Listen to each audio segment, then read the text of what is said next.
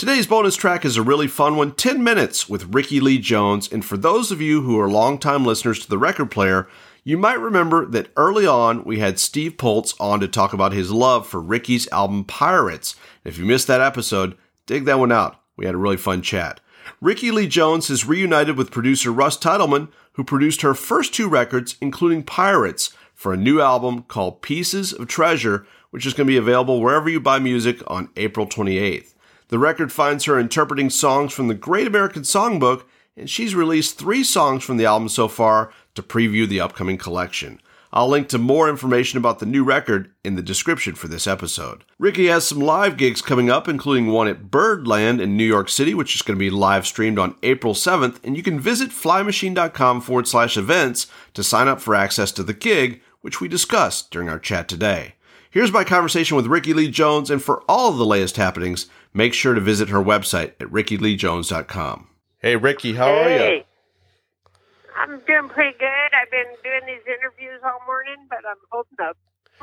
I tell you what, having not had an opportunity to see you here in Cleveland in a while, I am absolutely thrilled that you're live streaming one of your shows here at Birdland on April 7th. That's going to be a gift for folks like us that haven't had a chance to see you in a little bit. Thank you, because I don't always get to Cleveland. You know, my mother is from down in southern Ohio, so I always like to try to get there. But I think Birdland will be a good place to watch this music unfold. Well, I want to start and hear how this new record, Pieces of Treasure, came to be, because the record as a whole, it's like a period piece. It just seems like it must have been so much fun to go back in time and submerge yourself in these songs. You know, that is one way to look at it. In my case, these songs are a part of me, so I don't really have to look over my shoulder or go anywhere. Sure. Jazz is current for me. But the record does evoke the classic work of the 1950s. I don't know how we did that, but we found our own place in that old setting, or else we made that setting new. I'm not sure. Well, Russ Titleman wanted to do a jazz record, and jazz is, for the most part, you know, those old songs. There's probably some cool new ones, but we like the old ones. So we made lists, we shared lists, we worked out keys, and this was what we came up with, these songs. Some of them I have a long relationship, like, let's see, September Song is a song that my dad taught me when I was very young, as well as Nature Boy. Wow. There was a boy, a very strange, enchanted boy. My dad singing that to me. And and then a couple of them I didn't know, like Here's That Rainy Day, which turned out really beautiful as well, I think. My dad passed recently, and he was, so I've had a lot of music going because, like, he was very supportive of music. And what you're saying about your dad and just the way you started singing like that, it seems like your dad must have been pretty supportive of what you were doing musically. But what did that look like? How supportive was he of, you know, your desire to go down the musical road? Well, my grandfather was a vaudevillian. My dad was a singer. He would have liked to have been a professional musician or actor. He studied acting at the Pasadena Playhouse. So my family was not just supportive of being an artist. That was really the greatest thing that you might do if you were able to do it. So I got that. I got that extra push and accolades and love, you know, attention, because I could sing. Yeah. So my father, who seemed to be gone a lot, but when he came home, he, went, hey, the kid can sing, and then spent a lot of time teaching me stuff. That's fantastic. I think that's really the power of music, is like, you know, when you, as you kind of mentioned, like when you do certain songs, like you do just have these songs that are just embedded in your own personal history. And it really is something like what you mentioned with September Song and some of the other stuff on this record.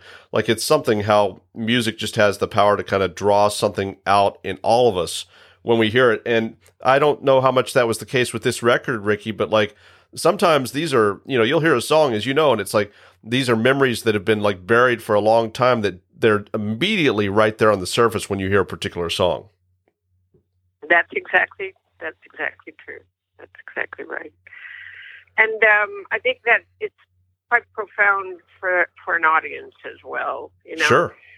I've come to learn that what goes down on the tape is something more than just the sound of your voice.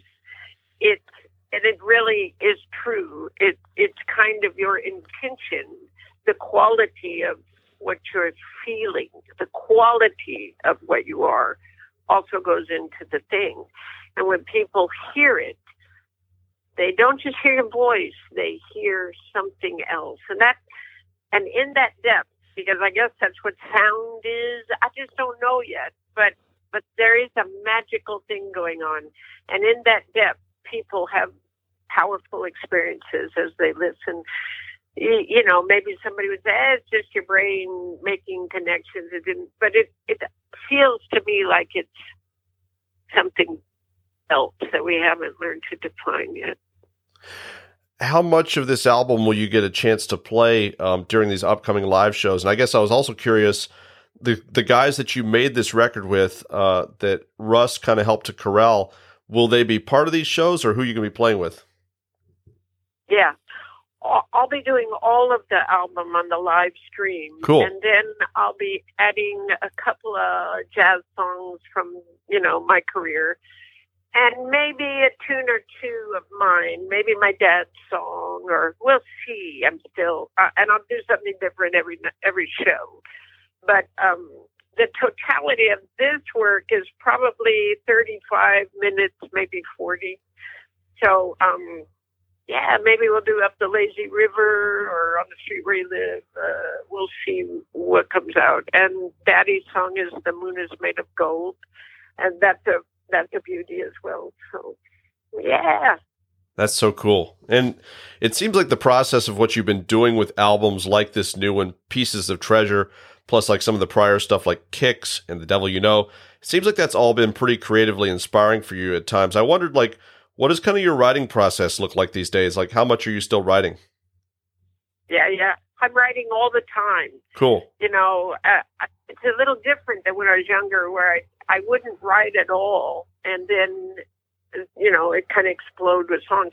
But I'm writing all the time. I have this iPhone, so I can put ideas down in there. And I have been working on a song or two for 2 or 3 years. And by working on them, I mean I keep playing them. I keep loving them. They don't die. They are existing already. All I have to do is finish them. Songs to me are like a cross between a house and a living animal. And we manifest them, And if I start a song and then can't remember it, and in 6 months it no longer means much, then I just wasn't able to bring it. But all these songs I started a couple of years ago, they're all still waiting. And one is called Patience and Kindness. I wrote it on the banjo. That is a good song. And it's a wide variety of ideas. So once I finish them, I'll decide if I want to use them to create a piece of theater. And if I do that, then they probably won't come out as an album. And I've always wanted to do some theater. If I don't do that, then there'll be another Rickie album next. But if I want to go into theater, which I think I said that, but I'll say it again. I want to go into theater. If I do that, then maybe we'll be able to put out another New Orleans jazz record, a little more stride piano or something, That'd be awesome. And I love what you said in the press materials for this new record, talking about how in the early part of your career, like so often, people are focused on pursuing the money and the fame, all that stuff. And eventually, the right person realized that it's not about all of that. So when do you think you came to that realization for yourself?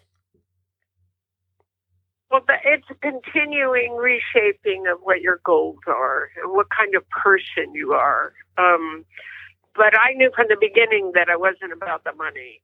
And I had to push hard not to capsize the boat just to make the point that I wasn't about money. That's my personality. And so I was lucky enough to make money, and most singers, they don't make any money. So I was lucky enough to make it. It took a long time not to take it for granted, and to understand that I'm in the business of taking my art to the marketplace. And those are three different parts of a sentence, and that it's a good thing. It's a respectable thing to do. I think when you're young, you struggle with the idea that somebody's buying your art. These are all silly preoccupations, but you do need to go through it to decide if you're going to be, I'm not going to make a bad comparison, but if you're going to be that guy, or if you're going to be that guy. And I wanted to last. I knew if I did certain things, my career would probably be 5 years, and then I'd be an oldies act, and that would have killed me. So I did what I had to do to not have so much fame, so much power, so much money, and I felt I couldn't recover, to have a little bit less so that I could go on for a lifetime. That was what I saw. I don't know if I was correct, but that's how I did what I did. Well, Rickie, it's been an absolute pleasure speaking with you. Folks can check out the new record, Pieces of Treasure. And I do want to mention one more time, Birdland, the live stream on April 7th, flymachine.com/events is how people can get in on that. And thank you so much, Rickie. This was a lot of fun. Thank you very much. Thanks for talking about, my record and my career. I appreciate it. Right on. Bye-bye.